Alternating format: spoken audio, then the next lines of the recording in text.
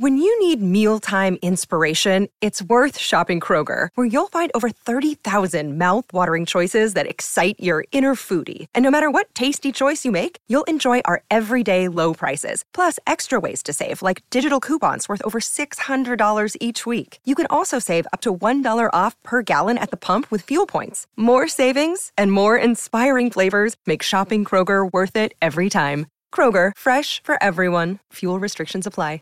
Save big on your Memorial Day barbecue, all in the Kroger app. Get 3-pound rolls of juicy 80% lean ground beef for $3.49 a pound with a digital coupon. Then get select varieties of flavorful Powerade, Body Armor Super Drink, or Arizona tea for 77 cents each, all with your card. Shop these deals at your local Kroger today, or tap the screen now to download the Kroger app to save big today. Kroger, fresh for everyone. Prices and product availability subject to change. Restrictions apply. See site for details.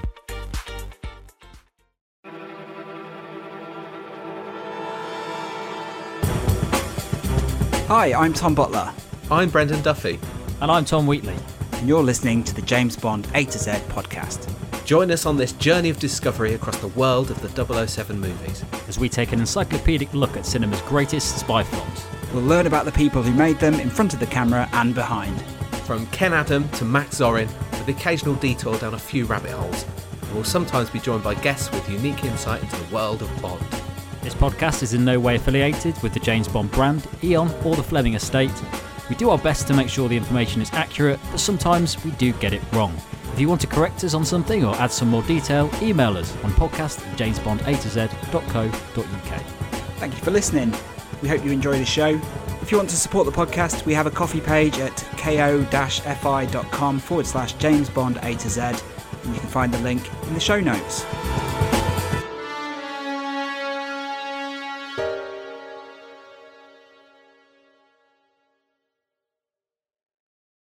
Hello and welcome to the James Bond A to Z podcast, where M is for Miss Moneypenny, the secretary to M, Bond's boss, who has appeared in 23 of the 25 official James Bond films, and also both the unofficial James Bond films. My name is Tom Butler, and joining me as we take a look at this indispensable Bond character is a man who's never taken me to dinner dressed like this. In fact, he's never taken me to dinner at all. It's Mr. Brendan Duffy. Hello. That's a lie. He has taken you to dinner. He has, yeah. And I know he'd like me to ditch the usual repartee because he's in a hurry. It's a man who knows how to cook a beautiful angel cake. It's Mr. Tom Wheatley. Hello there. Do you? I could do. They're not that hard, are they? Right. Can't imagine so. So pop quiz, guys. Which of the two Eon Bond films does Moneypenny not appear in? Casino Royale. Yeah. Quantum. Yeah, exactly. There you go. That was an easy one. But let's kick things off. So we're going to be talking about Moneypenny. But let's think about when you think of Moneypenny, who do you think of? Lois Maxwell every time. Yeah, Lois Maxwell. Yeah. Maybe to a point Samantha as well. Samantha Bond. Why? What is it about Lois Maxwell? I guess it's because she did the most, right? She did 14 films as Moneypenny. Is that fair? Yeah. I think, yeah, but I don't think it is just that. I think it's because she is just fantastic, especially in the early films. The relationship she has with Bond is just spot on with what you want from that relationship. It's like it's funny, it's playful, but it's still it's believable as well. Yeah, it's not just because she's done the most. It is because of the relationship, and you know, she had the relationship with Connery and then the relationship with Roger Moore. It just felt like she was a staple of those films, a constant, wasn't she? Like Desmond Llewellyn as Q, like Bernard Lee as M. Yeah, yes. Lois Maxwell as Moneypenny was part of the original fixtures and fittings, wasn't she, of the series? Yeah. And so I think that's natural to associate the two. But also, I think having watched, I think a lot of us are doing, going to the cinema and seeing the Bond films on the big screen. A lot of us seeing them for the first time, but seeing Lois Maxwell as Moneypenny in Dr. No and From Russia with Love, it seems like that it's the most pure version, or the version that I think Moneypenny is meant to be. Is that fair? Yeah. Oh, definitely, yeah. I think they cast those two to work together. So there's no... They were designed to work together, and they really got that casting right. She is the perfect counterpart to Connery because she's just charming enough and just playful enough with him for it to really work. It looks like they do have a fondness for each other, but also you can kind of see that it could work. You know, they could actually be in a relationship from those early ones because you think it works quite well. I think in the later films that doesn't quite work because they don't tend to, like with Roger as well. She was never hired to work with Roger, so that didn't quite work. But I think it's just perfect in that first one, and I don't think they've ever really matched it. Maybe to an extent, Brosnan and Bond, Samantha Bond. Yeah, the irony is that Lois Maxwell did have a prior relationship with Roger Moore. They trained together at RADA. Another irony is that when Lois Maxwell was cast in Doctor No, she was offered the chance to play Sylvia Trench and rejected it to play Moneypenny instead. And like I said, she went on to play the role in 14 films. But did you know that Lois Maxwell only appeared for a total of 20 minutes in the James Bond films? And according to Roger Moore, something about that, spoke fewer than 200 words throughout the whole series. But what words they were. Well, I imagine there's a lot of overlap. It'd be interesting how many unique words that was. Probably like 40. Yeah. I'm sure someone's done it. Yep. I don't know if I want to know the answer. Well, yeah. But I thought it was quite interesting that was the case with her. As like I said, we all consider her to be the iconic Moneypenny. I mean, there may be people out there who see Naomi Harris as the quintessential Moneypenny now, but we'll get to that. But I feel like it's a very different relationship between the two. Now, Fleming, I don't know if you knew this, referred to Moneypenny as his second favourite character in the James Bond books, behind Bond, of course, which again I thought was very, very interesting. And we'll come to the origins of the character and why perhaps he felt such fondness for her in a second. But another pop quiz question: do you know Moneypenny's first name? Only in the most recent films, and in the diaries. Jane. Yeah. So there's two, isn't there? Yeah. So in the recent films, it's Eve. Yeah. And then in the diaries, a book which was published, a spin-off book, it was Jane. So I guess it just shows that there's, as we discovered with the James Bond lexicon, there's obviously lots of different versions of these characters, and the canon is all over the place with these things. But yeah, so she's obviously a hugely important character. We'll try and do her justice here. We will have talked about Moneypenny in lots of different episodes as well. So we'll cover in pretty much every film episode, apart from Casino Royale and Quantum of Solace. So if you want to learn more about Moneypenny beyond this, then hit up our film specials. Right, let's dive in and look at the origin of Moneypenny. So this is her introduction in Casino Royale, the very first Ian Fleming James Bond book. It said, Miss Moneypenny would have been desirable but for her eyes, which were cool and direct and quizzical.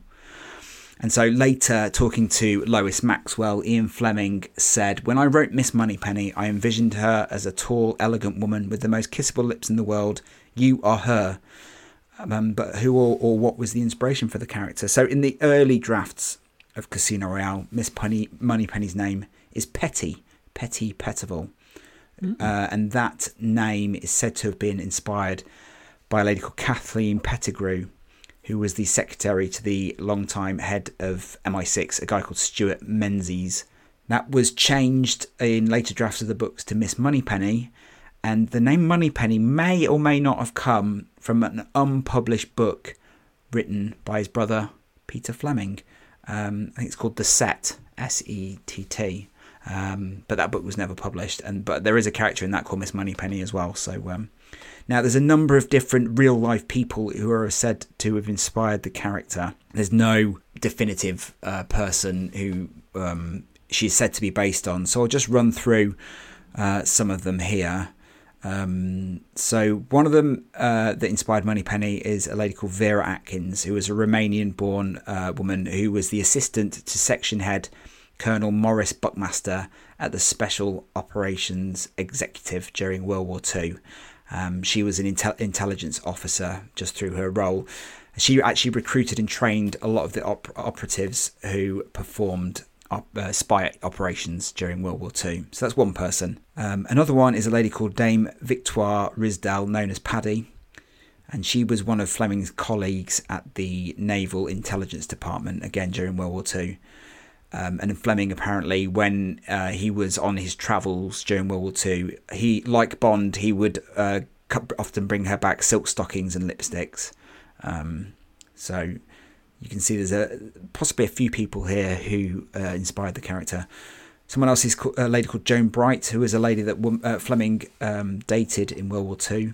From 1941, she was basically responsible for the Special Information Centre in the Cabinet War Rooms, supplying confidential information to the commanders-in-chief, including Churchill.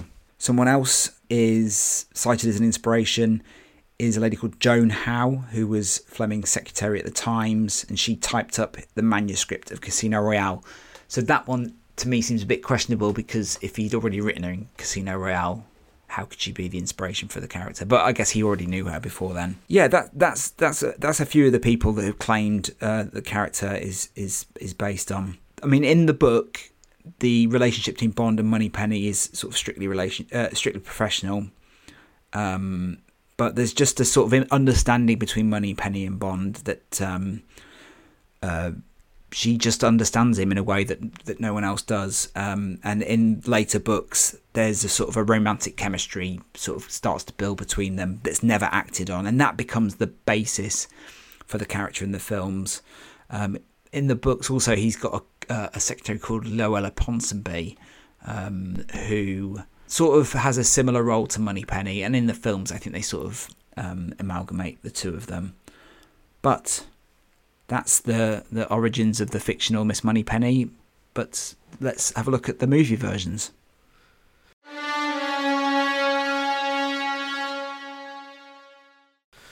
So the first movie version was played by Lois Maxwell. Just going to touch on Lois Maxwell's career. She was born Lois Hooker, and she grew up in Ontario in Canada. And so early on, when she was 15, she actually ran away from home and she enlisted in the Canadian Army. And she became part of the Army Entertainment Corps. So she would travel through Europe during the Second World War. And they would perform dance numbers and they would do songs to entertain the troops. Upon returning to London, so the group she was part of got to London, they discovered her actual age. And so she didn't have to go back to Canada, she was discharged and enrolled at RADA, where she became friends with Roger Moore. She completed that, and then when she was 19 or 20, she moved to Hollywood, where she had relative sort of early success in a supporting role in a film called That Hagen Girl, which also starred Shirley Temple and Ronald Reagan. She actually won Most Promising Newcomer at the Golden Globes. And then moving forward, she was in Lolita in 1961. Do either of you remember that, her role in that? Yes, I do, yes. Yeah. And then she was throughout the 60s, she was in shows like The Saint, Randall and Hopkirk Deceased, The Persuaders. With The Saint and The Persuaders, actually, she appeared alongside Roger Moore. She also provided the voice of a character called Atlanta in Stingray. Here we go. So there you go. Back to Jerry. How do we get to Bond? Well, she had a difficult time in the early 60s. Her husband had suffered a heart attack, so they were low on money. And Terence Young actually turned her down because he said that, this is a ridiculous quote, she looked like she smelled of soap. I mean, what do you do with that? So rather than being a Bond girl, offered her Miss Moneypenny or Sylvia Trench, but she wasn't that comfortable of being in revealing outfits, and especially in Dr. No, she's in Sylvia Trench is in that in one of his shirts, isn't she? Pretty much that's it. It's all she wears. So yeah, she took the role of Moneypenny instead, which was 2 days' work at the rate of £100 a day. And she actually supplied her own clothes for that. Interesting that you say about the sort of the romantic undertones. There's a quote here from Lois Maxwell, and she said, "Sean and I and Terence decided on the background of the relationship between James Bond and Miss Moneypenny that when he was a tea-boy, she was in a secretarial pool. They'd gone off together for a lovely bank holiday weekend to a rose-covered cottage and had fully appreciated each other's qualities. But she realised that if she allowed herself to fall in love with him, he would probably break her heart. If he allowed to fall in love with her, he'd never get his 00. So that was the background of their cozy-ups in the office. And that they really adored each other, but on the other hand, they were ambitious people. So they decided on that, and then that they were able to play that sort of knowing that was the background. So that's quite interesting, and probably why we get such a good chemistry between the two characters. She also talked about the first time she met Connery.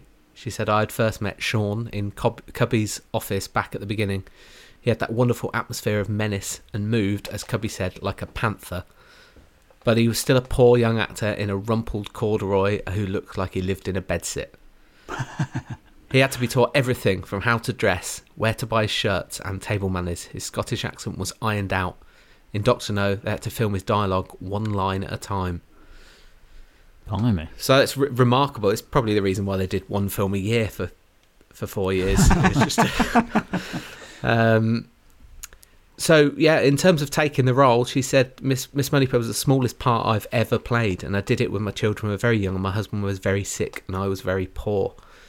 So she had reasons for taking it, and like we've discovered, she hasn't had much on-screen time, so the actual shoot days wouldn't have been that much at all. In 1967, she appeared in Operation Kid Brother, also known as OK Connery, with a lot of Bond alumni. So Bernard Lee's in it as well, and Sean Connery's brother Neil. So in terms of Moneypenny, Lois Maxwell plays a very aggressive Moneypenny who actually has a machine gun. So can you imagine her official Moneypenny ever using a machine gun? No. In that same year, so in 1967, she played Moneypenny in a TV special called Welcome to Japan, Mr. Bond, which co-starred Kate O'Mara and Desmond Llewellyn. Have either of you seen this? No. Right, so I watched this earlier. It's on YouTube. You can watch it there. It's quite good, actually, because it was made in time for the release of You Only Live Twice.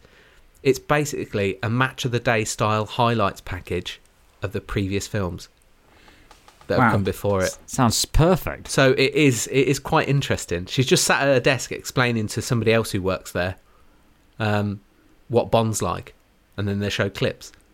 It's well worth a look because it just collates it all in one place, an hour. Blimey. So in terms of the role of Moneypenny, yeah, it was nearly recast. We've talked about this in the Diamonds Are Forever episode, so you can go back and listen to that. So yeah, it was nearly recast, but because of the confusion with the Bonds changing, we just had Lazenby, we come back to Connery, they wanted some form of continuity. So they agreed the pay dispute, and then it was too late on, so they had to sort of cobble together a scene. So the scene where they're at the port and Connery and Bond is on the way to Holland, they're not actually there together in the same place, which we did discuss in that episode. Guy Hamilton said about that, with Miss Moneypenny and Lois Maxwell, we got to Diamonds Are Forever, I thought we must get her out of the office. So we managed to cook up a scene where Bond is at the border posing as someone else, and she shows up as a customs officer, and they have this really nice exchange. But yeah, so that's Moneypenny up until 1971.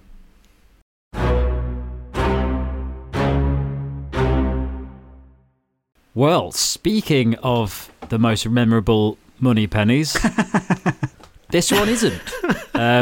Barbara, I don't even know why we've got this. Barbara Boucher from Casino Royale 1967. Now, do you remember her in that film? No. No. No, I had to rewatch her scenes to remember who she was. You'll remember one of the scenes she was in. She's the character who is trying to find Coop. So there's that big lineup of potential, and so she kisses them all. Yes. Right. And Coop is the best kisser, so they end up shacking up. But she is apparently the daughter of the original Moneypenny. I'm presuming the one who worked with David Niven. Right. She's not really in it that much. She does a couple of scenes early on, and then I think she comes back later on during that ridiculous chaos scene at the end where everyone's just fighting randomly.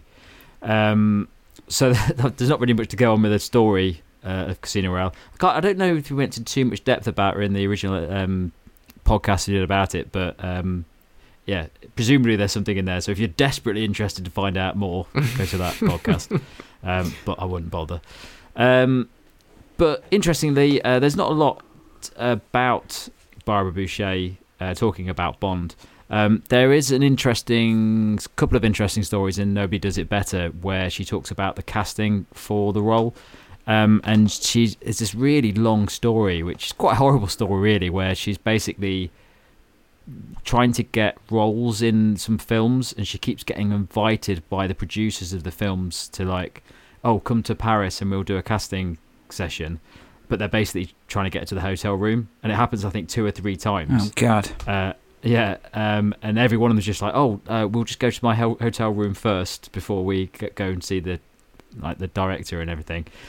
So eventually she speaks to Charlie Kaufman, and he chats to her. I think on a plane they meet and they chat, and she does a bit of reading on the plane, and I think he offers it to her, and she says, "Yeah, I'll take it straight away." And that's how she got the role in the film. But quite a long and twisted, not very nice story behind it. One nice story from Barbara Boucher working on Casino Royale is when she was in London. She wasn't from London. I think she lived at various places.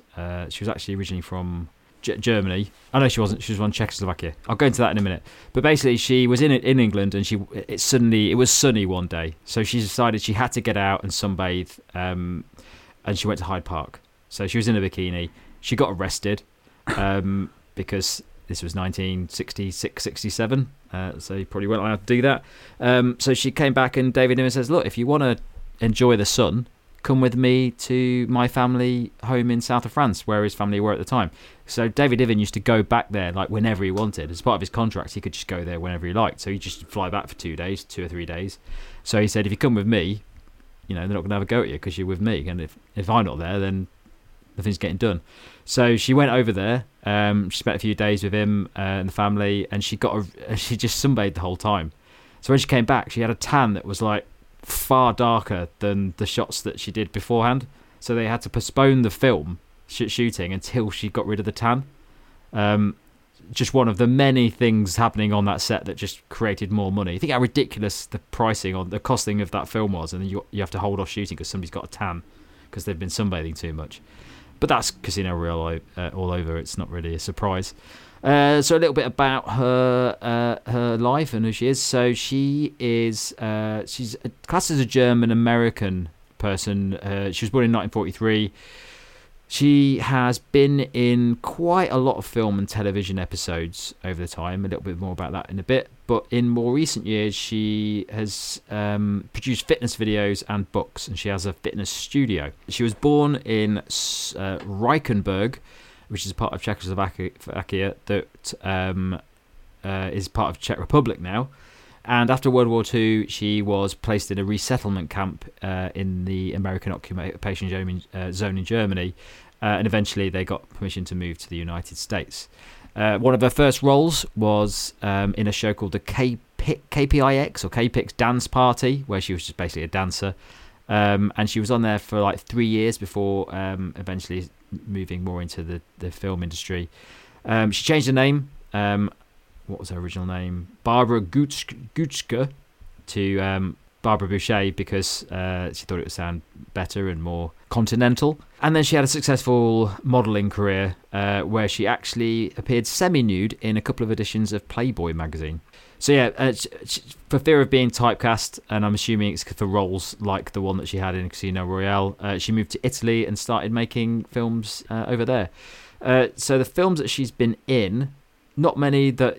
The only one that I know of, apart from Casino Royale '67, because a lot of them are Italian or quite old, not very well known films. She was in Gangs of New York in 2002. That's the only film I'd heard of from the list that she'd been in. But in television, she had done quite a bit. So she was in The Man from U.N.C.L.E. She's in Star Trek, the original series, and I think she plays quite an important character. She's quite early on, but that's probably led to more of the typecasting stuff, because we all know what the women in Star Trek were like with Captain Kirk. Not really much to go on there, but yeah, definitely not a memorable part of the Moneypenny history.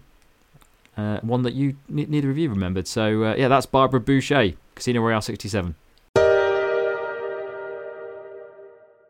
Back to Lois Maxwell. So as we know, Lois Maxwell continued as Miss Moneypenny throughout all 7 Roger Moore James Bond films. So it makes their Bond Moneypenny relationship the most enduring screen partnership for the characters. Like I said, they already knew each other from RADA. And she said in an interview once that one time he played Henry V and I played his uncle with a long red beard. So that's an image for you. We were great pals even then at the age of 17. As Bond, he had a very hard act to follow, and he did an excellent job, although he's best at playing Cary Grant-type comedy roles. Her favourite of Roger's dramatic roles, she said, was in Gold. As Brendan mentioned, they'd appeared in The Saint and The Persuaders together. I'll sort of skip over this bit a little bit because we'll cover all of Roger's films at some point. But in Octopussy, you'll probably remember that Moneypenny is given an assistant, Penelope Smallbone. Who's played. Yes, we had a chat about this earlier. We were thinking, I wonder if he's going to mention that. But yeah, good. Yeah. Played by Michaela Clavel, who apparently is the daughter of the filmmaker James Clavel, who wrote 1958's The Fly, The Great Escape, and Shogun, which became a TV miniseries and video game. So there you go. But thinking back on this, obviously having a younger model brought in for Octopussy in 1983, which is 20 years since she started playing the role, Lois Maxwell recalled, "I suppose I was jealous of the girl, subconsciously at least. And she thought, right, this is the push, next it will be the shove. I had to introduce her to Roger when he came in as Bond. Perhaps it was the shock of having some new dialogue, but when it came out, what came out was, James, may I introduce my assistant, Miss Smallbush? Roger didn't miss a beat. He had these carnations in his hands, and he just let them droop, and he said, Moneypenny, we all know where your mind is at." So, classic Roger Moore wit there. But obviously, I think the filmmakers were thinking of making Penelope Smallbone a recurring character, someone who could take over from Lois Maxwell, but this never happened. She only appeared that once and was never seen again. So for The Living Daylights, obviously she returned for A View to a Kill, but for The Living Daylights, the decision was made that at 60 years old, Lois Maxwell was getting too old to play Moneypenny. So looking back on this experience, Maxwell said, "One night Cubby called up and said, 'I'm sorry, Lois, but we won't be using you in the next Bond film. I wanted to let you tell you myself, and I didn't want you to just get a letter or hear about it in the press.' And that was very kind of him. I said, well, I realise it would be sort of silly to be making goo-goo eyes at Timothy Dalton. But she wasn't going down without a fight, and she suggested at this point that she could stay on and play M. She said, I want to play M. Bond can arrive at Moneypenny's office to find a new secretary, and he'll say, you're not Miss Moneypenny, and then he looks at her watch and says, Commander Bond, you're late for your appointment with M, you better get in there immediately. She goes through the door, and there is Moneypenny. I thought the public would really like it, but Cubby said, it isn't going to work, Lois, because traditionally the head of MI5 has always been a man. And to which Lois replied, traditionally the Prime Minister of Great Britain has always been a man. That was obviously when Thatcher was in power. So just to sort of wrap up on Lois Maxwell and her personal life, like you said, her husband, Peter Marriott, had been quite poorly in the 1960s, and he actually never recovered fully and died in 1973. And she returned to her home in Canada to live there. And she actually wrote a weekly column for the Toronto Sun from 1979 to 1994 under the name of Miss Moneypenny. and while in Canada she worked in the textile industry. But in 1994 she returned to live in the UK to be near her daughter Melinda. Her last film role came in the 2001 film The Fourth Angel, opposite Jeremy Irons and Jason Priestley. And in 2001 she had cancer surgery and moved to Perth, Australia to be near her son, Christian. And then in 2007 she died aged 80. And talking to the BBC at the time, Roger Moore said, "She was always fun and she was wonderful to be with. She was absolutely perfect casting. It was a great pity that after I moved out of Bond, they didn't take her on to continue in the Timothy Dalton films. Call me old-fashioned if you will, but there'll only ever be one Miss Moneypenny for me." So there you have it. Lois Maxwell's time came to an end with A View to a Kill. Yeah, talking about the Moneypenny that we think of as the Moneypenny, I think I don't think it's Lois Maxwell the whole time, because I do think the Roger years are a strange dynamic between those two. Yes. And it shifts quite a bit. In the Sean Connery years, the dynamic is always the same and it works. But in the Roger Moore ones, I think especially in the earlier ones, it looks strange because she does look older than him when he first comes in to play Bond. And then later on, when he looks old and she looks old, it's another strange dynamic because it really draws attention to the fact that the women he's sort of having these relationships with are significantly younger. It like sort of drives it home for me that he probably should be with Moneypenny at that point. Yeah, definitely true. It's weird because I've been watching Moonraker a bit recently because we're doing that as an episode soon, and she's significantly, obviously, she's like 20 years older than she is when we've seen her in Dr. No from Russia with Love, and it's noticeable. I mean, it works, but I think they're right to recast it when they went younger with Timothy Dalton, for sure. Yeah, it's charming. It's just when in the Sean Connery ones, you can see that he could find her attractive, and it could just be the situation they're in that stops them from doing it. But in the Roger Moore ones, it doesn't feel like that. It feels like he's just being nice a lot of the time, and she knows it, and it's like, oh, James.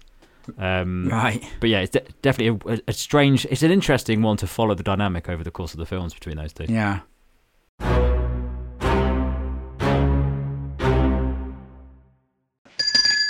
Coffee? Medium sweet. 2 medium sweet. Thanks for listening. We hope you're enjoying the James Bond A to Z podcast. Remember, if you want to support the show, we have a coffee page at ko-fi.com/James Bond A to Z, where you can buy us a coffee for just £3 or for £3 a month. Thanks for listening. Back to the show. What's the matter? I don't feel so good. I feel so sleepy. Coffee. Is that all it does?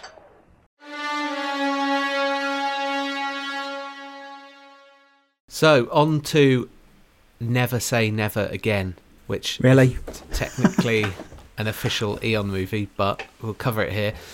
So, Moneypenny was played by Pamela Salem, a British actor who was born in India. She had been in the first Great Train Robbery alongside Sean Connery prior to this, and her Moneypenny is not really on screen that long at all, and comes after he's just been told that he's got to erase free radicals, if you remember that.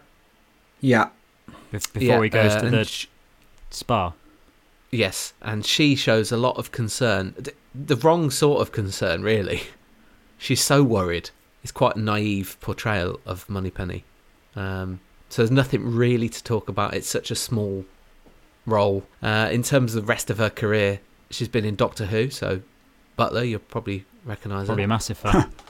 She was in The Robots of Death. She played Twos, and she was in Remembrance of the Daleks in 1988 as Professor Rachel Jensen. Oh, now you mention it, yeah. Role. A role that she actually played in the audio dramas, the more recent audio dramas.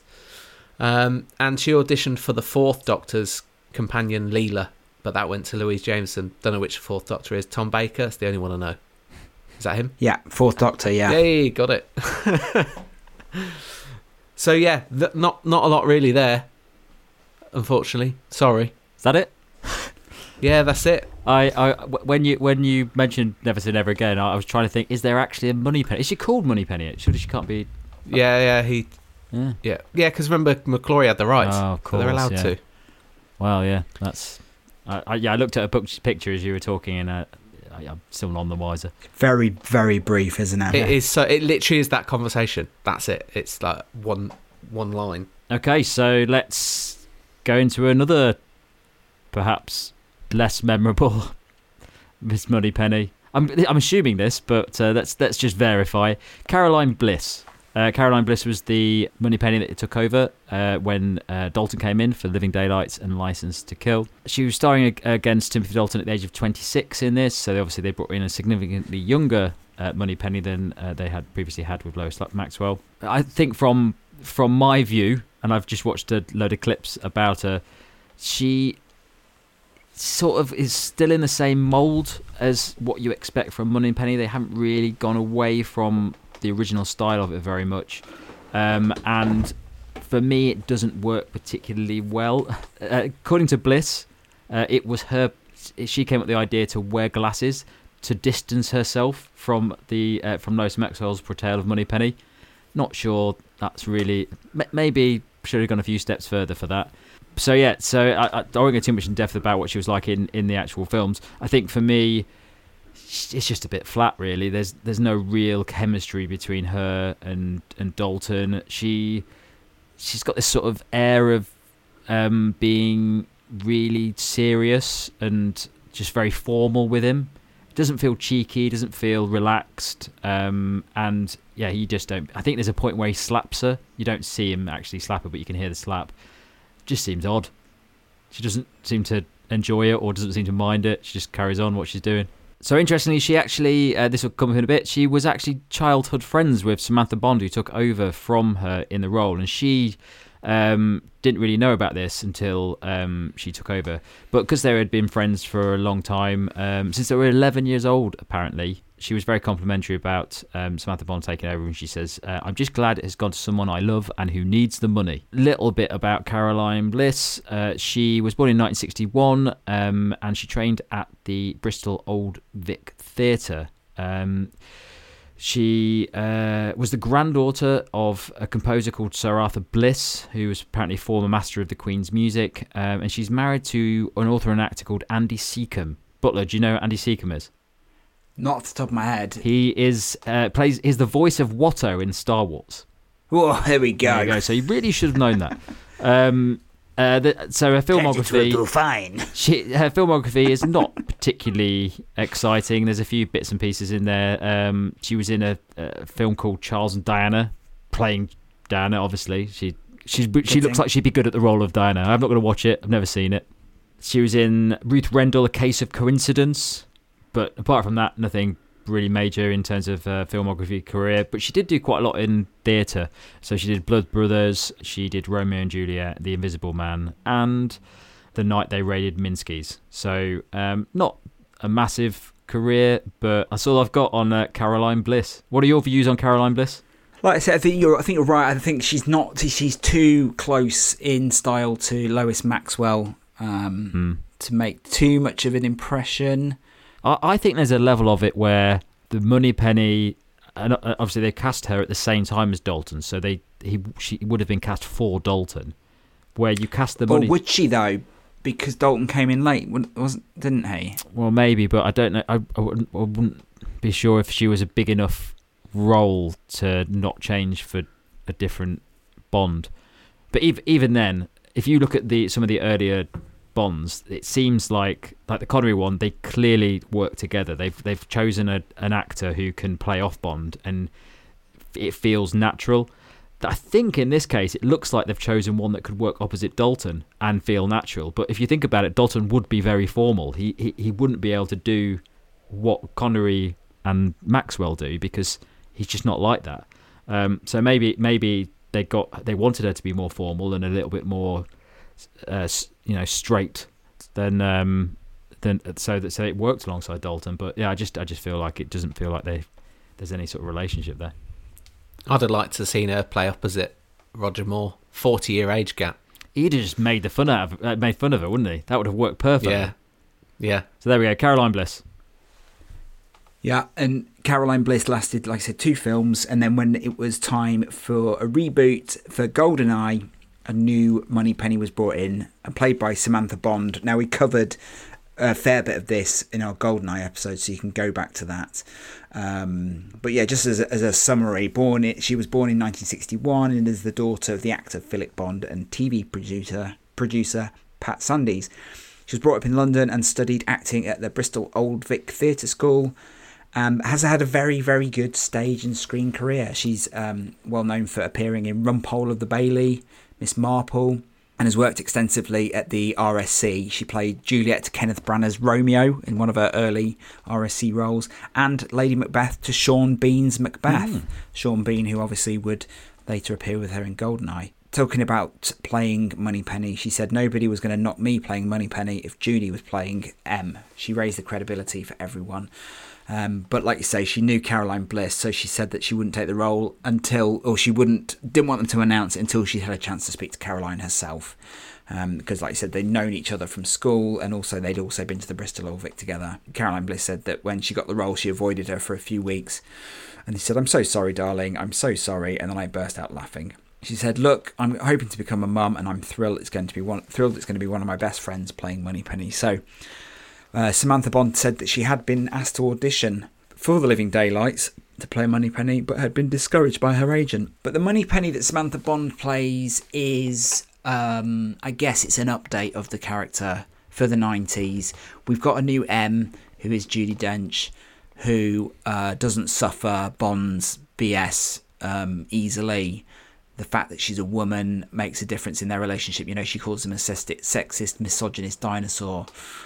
And this sort of empowers Moneypenny to be more of I think she describes it as a sparring partner for Bond. And so there's a bit more of an adversarial quality to their relationship.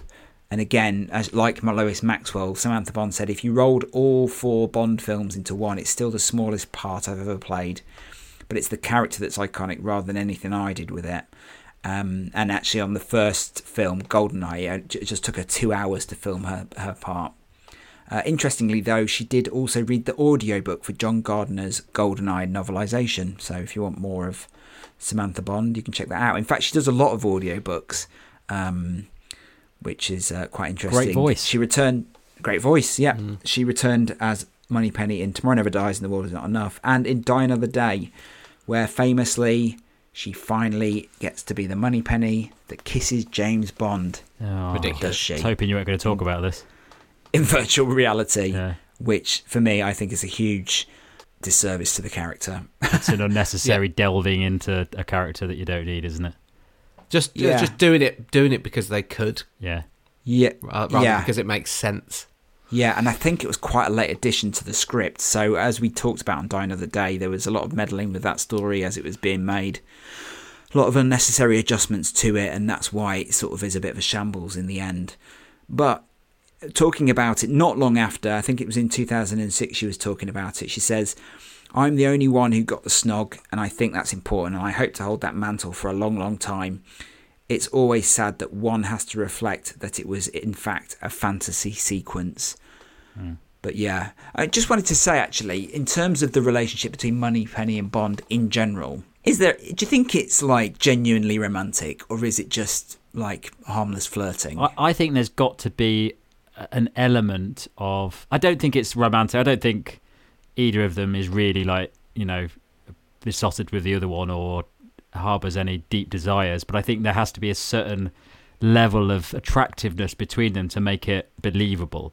So you've got to believe that, you know, they could, but they don't want to really. It's just something they have in the back of their head. But I think it's a game of tug of war. Yeah. Basically, because depending on what film you watch, one of them is either more keen than the other. Like if Moneypenny's willing to, let's make plans then, and then Bond will back off, or Bond will there are scenes where Bond says, "Yeah, let's do something." She's like, "Oh, well, I can't." So I think they're just playing each other. But I think off. he's always, you know what he's like. He's never ever going to act on anything he actually says because he's not that bothered. He's got other things to do. Whereas there's a chance that she would, but she knows that she's always too smart to make that mistake, isn't she? To even do anything, and that's when I think it works best. And I think Samantha Bond is excellent at it because her and Brosnan have a lovely relationship, especially in the earlier films, and it's believable. It's like they do get on. They're sort of like mates that have a little bit of a spark for each other, but also sort of dislike each other a little bit, and it just works very well. Yeah, the scene. Did you watch the clip of the Moneypenny clip in Tomorrow Never Dies when they're in the car? No. And they're talking about pumping her for information. Yes. Oh yeah. Pumping Paris Carver for information, and Moneypenny says, "Well, you just have to decide how much pumping you're going to do," and then puts the window up, and it's fantastic because it's just as sassy. Yeah. As Bond is. What's that most famous line where I can't remember what he says? It's when Bond's in Cambridge. No, where she ends up says, "As far as I'm aware, you've never been on me." That's Goldeneye, isn't it? But yeah, there's that when he's talking to the linguist in Cambridge. Danish. Yeah, I'm brushing up on the little Danish. Oh, yes, exactly. Yeah. But yeah, anyway, we'll come back to that actually. Let's pick that point up when we come to like the future of Moneypenny, because I think there's a lot to talk about there. But after Die Another Day, she had hoped to make a fifth Bond film with Pierce Brosnan, and she told Andrew Marr in 2006. I think he probably would have, and if he had done the fifth, I would have been delighted to have done it with him.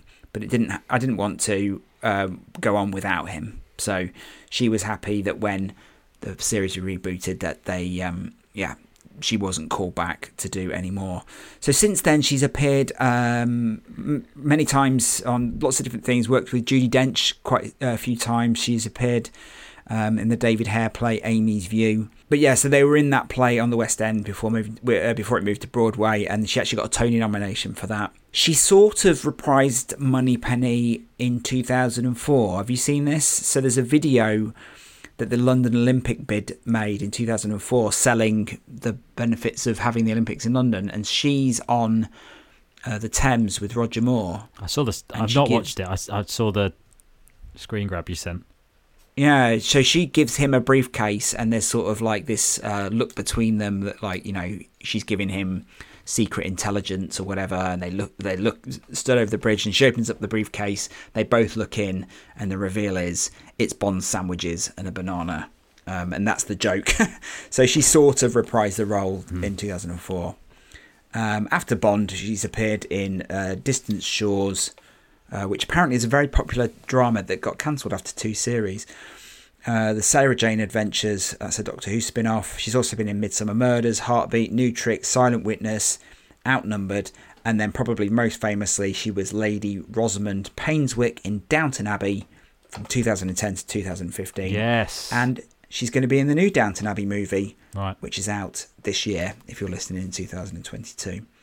So that is Samantha Bond. But Samantha Bond, I will say, I think she's great as Moneypenny. She is memorable. I'll give her that. Yeah, definitely. Yeah.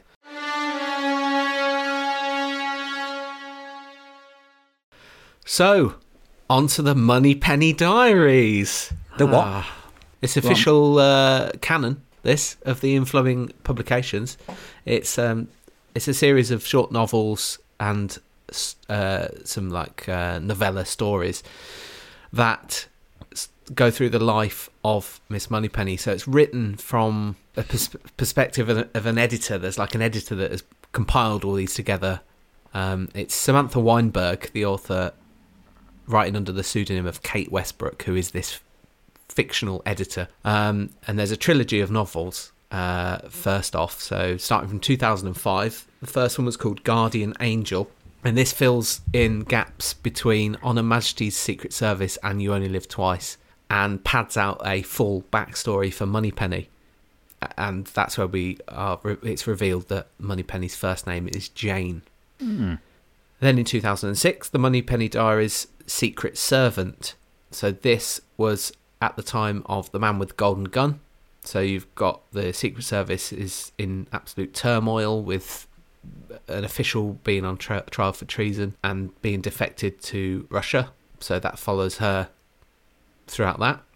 And then in the last one, it's called Final Fling, and this fictional editor, Kate Westbrook, is trying to publish these diaries, but everyone that she speaks to about them is trying to stop her. So that's the concept of that. So that's quite interesting an interesting angle to go at. And then there's 2 short stories.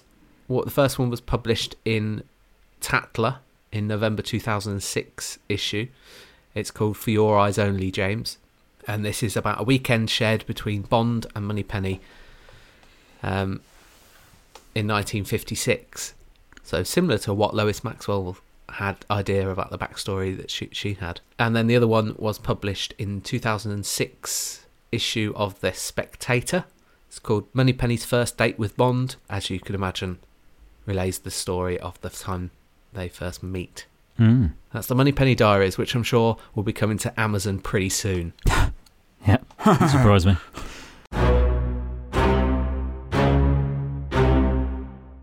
Okay, going on to the most recent Moneypenny, and that is Naomi Harris. One that needs little introduction for probably anyone listening to this, because she has been Moneypenny for the last 3 films. And interestingly, she's probably the Moneypenny that really has changed the most over the course of the series.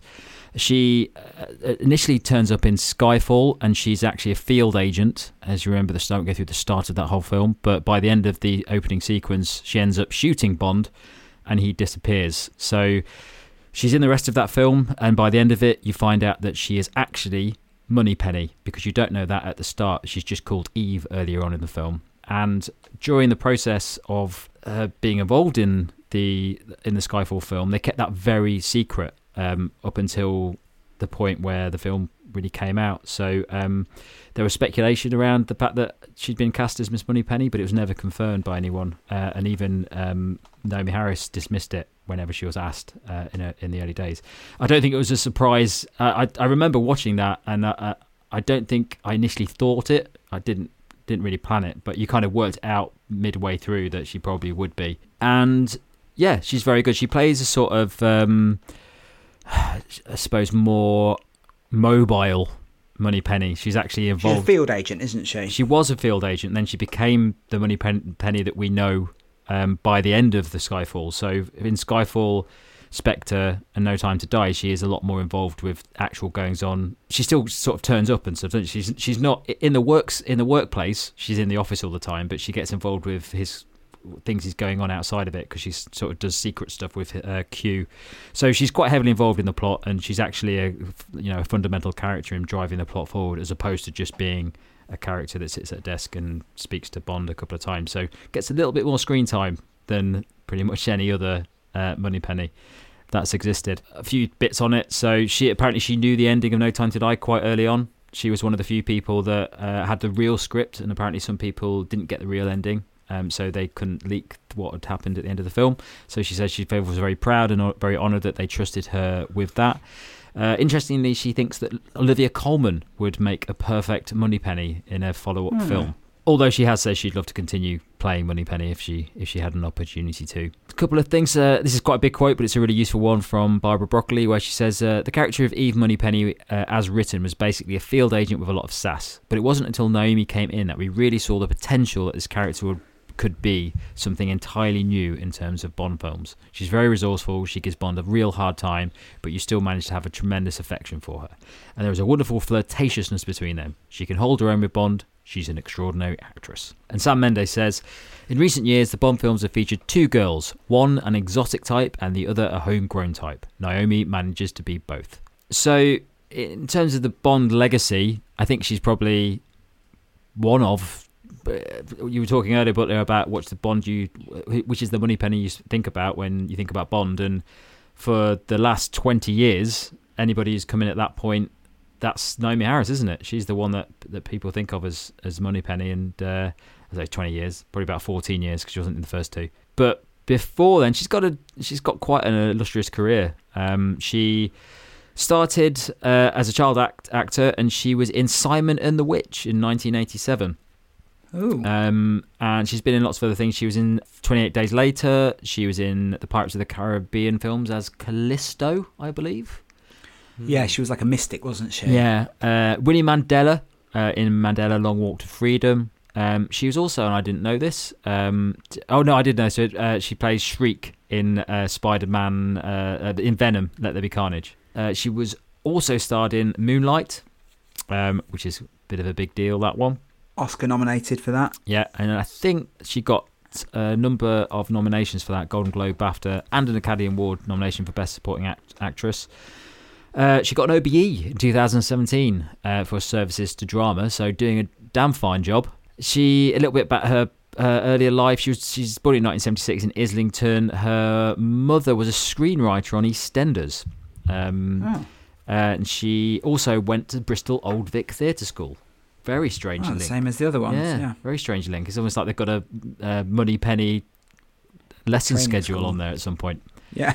Interestingly, at 11, she was diagnosed with scoliosis, and it progressed into her teen years, which necessitated a spinal fusion. And apparently it took a month to fully recover, and she had to learn to walk again. So aside from that, there's a few other films. After the Sunset, Collateral Beauty, Rampage. I haven't seen that one, but I think it's got The Rock in it from memory. Yeah. Television, she was in The Tomorrow People in the 1992 version. I might go back and watch that. I always think I need to rewatch a bit of The Tomorrow People. Dinotopia and The Man Who Fell to Earth. And that's a new one, isn't it? That's the sequel to the David Bowie film. That's right. Is that not out yet? That's coming out later this year. No. And it might be on the TV in America at the moment, I think. Okay. And then she's also been in 007 Legends, the computer game, and Fable 3, which is a fantastic game that came out in 2010. And she's done a little bit of theatre work as well, including Frankenstein. So yeah, that's Naomi Harris. Definitely one of the most interesting deviations for the Moneypenny character, and one that they've clearly put a lot of thought into. Like they've really made some effort into changing that character and how that she works in the story. What are your views on Naomi Harris's Moneypenny? My feeling is with Moneypenny, Naomi Harris's Moneypenny, is that the way that they reinvented her in Skyfall became a rod for her back, in that she came into Skyfall as a full-grown character. You know, she was given a name, she was given a plot, she was integral to the story. You know, she was sort of working very closely with Bond throughout the movie, and they had a romantic liaison and all that sort of stuff. And then, unfortunately, how do you relegate that to a background character? It almost becomes doing a disservice to the character. Yeah. It's like making someone, you know, the co-lead and then telling them in the next film they're not welcome. So unfortunately, you get with Spectre, you get that whole sort of, what's it called, like the Scooby-Doo mystery gang like element of all the people in MI6 working around Bond. Yeah, the only people he works with. Yeah, and then obviously in No Time to Die, then you got a lot of complaints of, you know, Moneypenny gets nothing to do. And actually she never did get anything to do in the previous films, and it's only because they elevated her so much in Skyfall. And that's not to say that Naomi Harris did a bad job with it. She did a terrific job, and I think she's brilliant in Skyfall, and she's one of the key elements in that. But it's very hard then to come back from that and then sort of relegate her to a desk job, which she sort of gets. Like a lot of No Time to Die, she's just sort of in the background hovering. Yeah, you kind of want to go the other way, don't you? Start her off on the desk, and then by No Time to Die, have her, you know, develop the character. Yeah, if you're going to do that, that's the way to do it, because they didn't need to make her Moneypenny either in Skyfall. No. Yeah. Why do that? And also, watch the clip earlier. The reveal is awful. Oh yeah, it's not very exciting, is it? No. It's really clunky dialogue, actually. Oh, we've not formally been introduced. You just kind of go, come on. How are you? Okay. Yeah. Suppose that works. Well, it doesn't make it. It has no relevance to the story other than it referencing something. There's a lot of Skyfall. The people in that does that, isn't it? It's a big reveal film. Like, you know, here's Q, here's some other things that fans will remember and like. And yeah, it does muddy it a bit. And it's a portender for the whole Blofeld thing, isn't it? Because, I'm Ernst Stavro Blofeld, and it means nothing in that film. Yeah. Inspector. Yeah. And it means nothing. Her being Moneypenny really means nothing in Skyfall. Yeah. That's my feeling. What about you, Brendan? Yeah, absolutely agree. I think had they have not done that to her, had they have made her another character, they could have gone down such a much more interesting route. Well, it's almost like she could have been a precursor to Nomi. But that didn't really come out. She must be quite annoying to be in the film with Nomi and go, well, that's kind of what I was doing before. That's basically what. Yeah. Okay, well, that is Naomi Harris. Yes, so I guess just sort of to wrap things up then, what is the future for Moneypenny? Because obviously we don't know what the future for James Bond is, but what is there left for Moneypenny to do? And is there still a place for a character like that in the future of Bond? Well, I think that learn from Skyfall and don't go down that route. Don't make it a thing. Don't make it like, oh, the fans will love to find that out. This is Moneypenny. Don't do that. Either have her or don't have her from the start. But I think there's a fundamental issue now with, the way that we're viewing gender roles in films and stuff like that. That it's almost like an outdated role to have, sort of assistant to M. So I think it would have to be changed, whether it's a man or they change it in some way like that. But I think going back to the old format of a Bond and a woman that works for M who has a slight relationship with him, I don't think it sits very well in the modern day. It's problematic, isn't it? It's just very it oversimplifies it, and yeah, it's an old style thing, a receptionist basically who fancies the cool guy. Mm-hmm. Yeah, it's a well-worn joke, isn't it? That's all it is. Yeah, I mean, it's been dragged out. You could do it and just remove the romanticism and have it like a,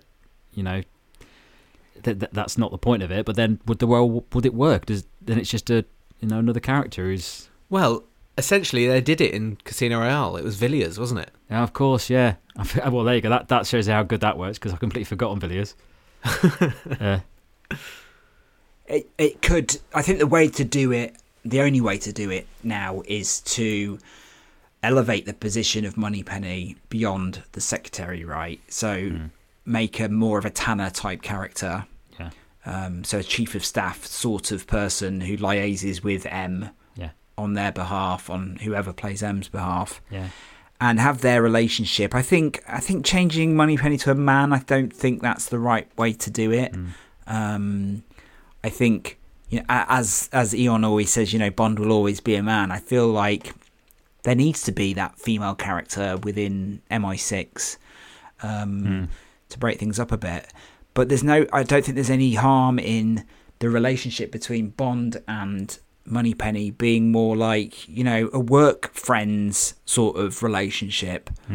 One where there is sort of not an overt attraction between them, but like a camaraderie between the two of them. Yeah.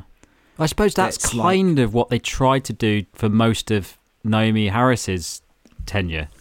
But the problem is that they added the sexual nature of their relationship front and centre in Skyfall, right? Yeah, yeah. They're definitely Skyfall's the problem here, isn't it? With that character. Thinking about it and what we talked through, I almost think that you don't need it. It's almost like if you do another Moneypenny in the next films, for most of the fans watching it, that's a callback to the Craig era, not a callback to the old era. And if that's the case, you don't need it because it's not like a legacy character. It's just, is this the new Naomi Harris character?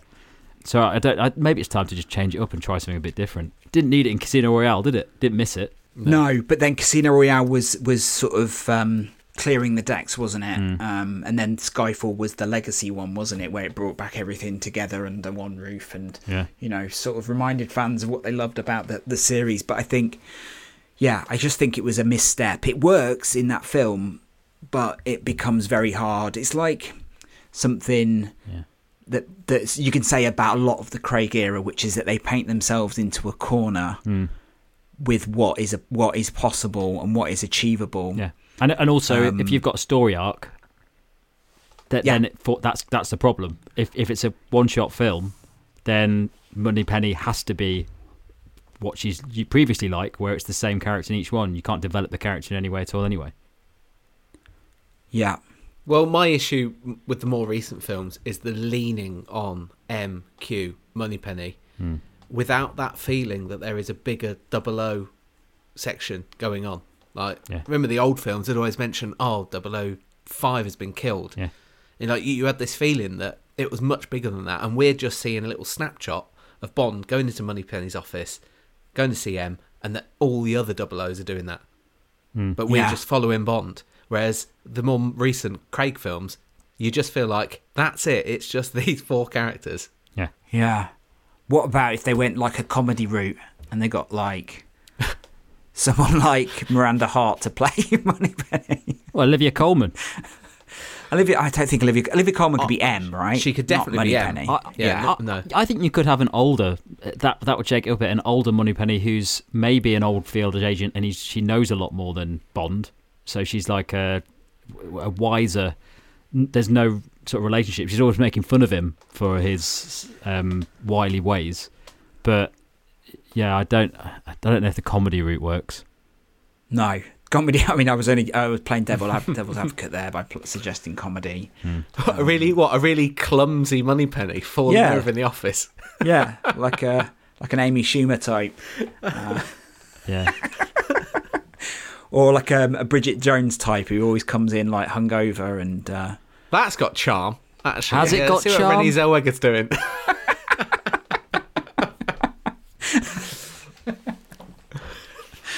Well, I mean, I'd love to hear other people's suggestions, like where they would like to see Moneypenny go next. Like, can it ever go back to a Lois Maxwell type where, there's some harmless flirting between the two? I just can't see that working anymore. No. I feel like society would reject it. It might work if you had, say, they went for a younger Bond, like quite a young Bond, and they had a young Moneypenny, so they're sort of on the same level, and their romantic sort of chatter isn't associated with any sort of levels of superiority or stuff. I think that's problematic.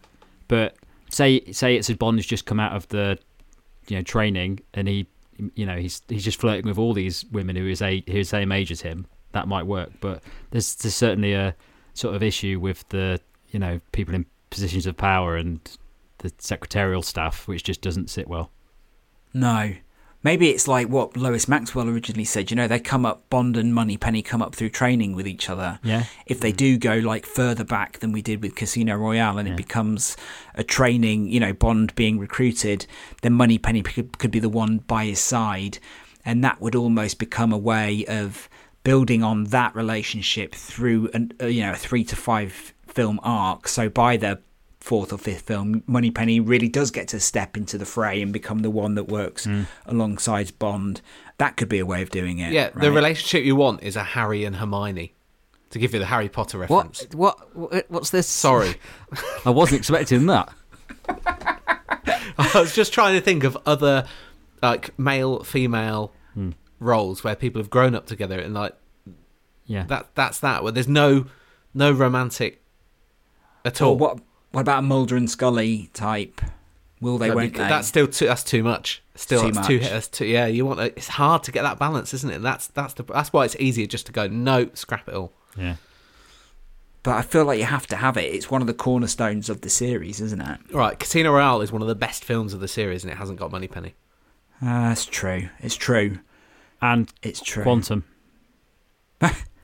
No, don't use that as an example. But yeah, I mean, I guess people can send in their suggestions for who they'd like to see the new Moneypenny and how they would like to move things on. And please feel free to come up with a far better way to explain it than Harry and Hermione.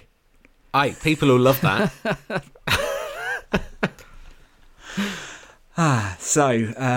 Right, let's wrap things up there then. And if people want to email their suggestions for the future for Moneypenny, where should they email us? Podcast at jamesbond.a-to-z.co.uk. And if they want to find us on social media, to berate us. At James Bond A to Z on Facebook Instagram and Twitter. And as we've been banging on, you can support the show on Coffee by buying us a coffee for £3, one-off payment, or a recurring payment, and that helps us just keep the show going. Or a mint julep. Or a mint julep, or a Havana cigar.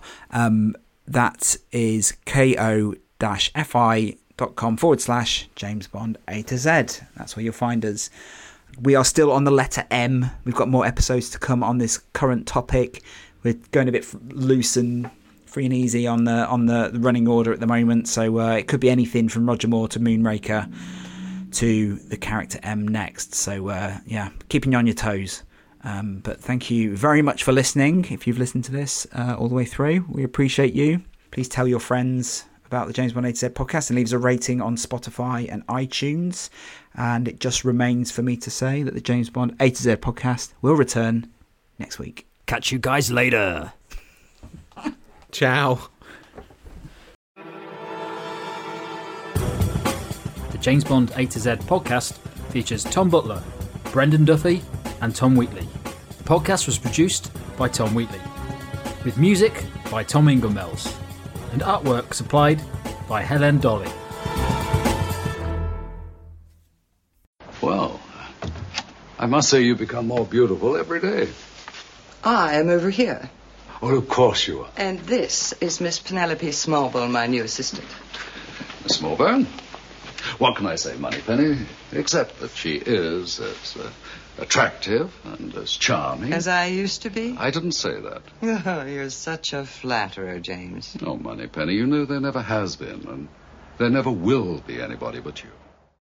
When you need mealtime inspiration, it's worth shopping Kroger, where you'll find over 30,000 mouth-watering choices that excite your inner foodie. And no matter what tasty choice you make, you'll enjoy our everyday low prices, plus extra ways to save, like digital coupons worth over $600 each week. You can also save up to $1 off per gallon at the pump with fuel points. More savings and more inspiring flavors make shopping Kroger worth it every time. Kroger, fresh for everyone. Fuel restrictions apply. Save big on your Memorial Day barbecue, all in the Kroger app. Get 3-pound rolls of juicy 80% lean ground beef for $3.49 a pound with a digital coupon. Then get select varieties of flavorful Powerade, Body Armor Super Drink, or Arizona tea for 77 cents each, all with your card. Shop these deals at your local Kroger today, or tap the screen now to download the Kroger app to save big today. Kroger, fresh for everyone. Prices and product availability subject to change. Restrictions apply. See site for details.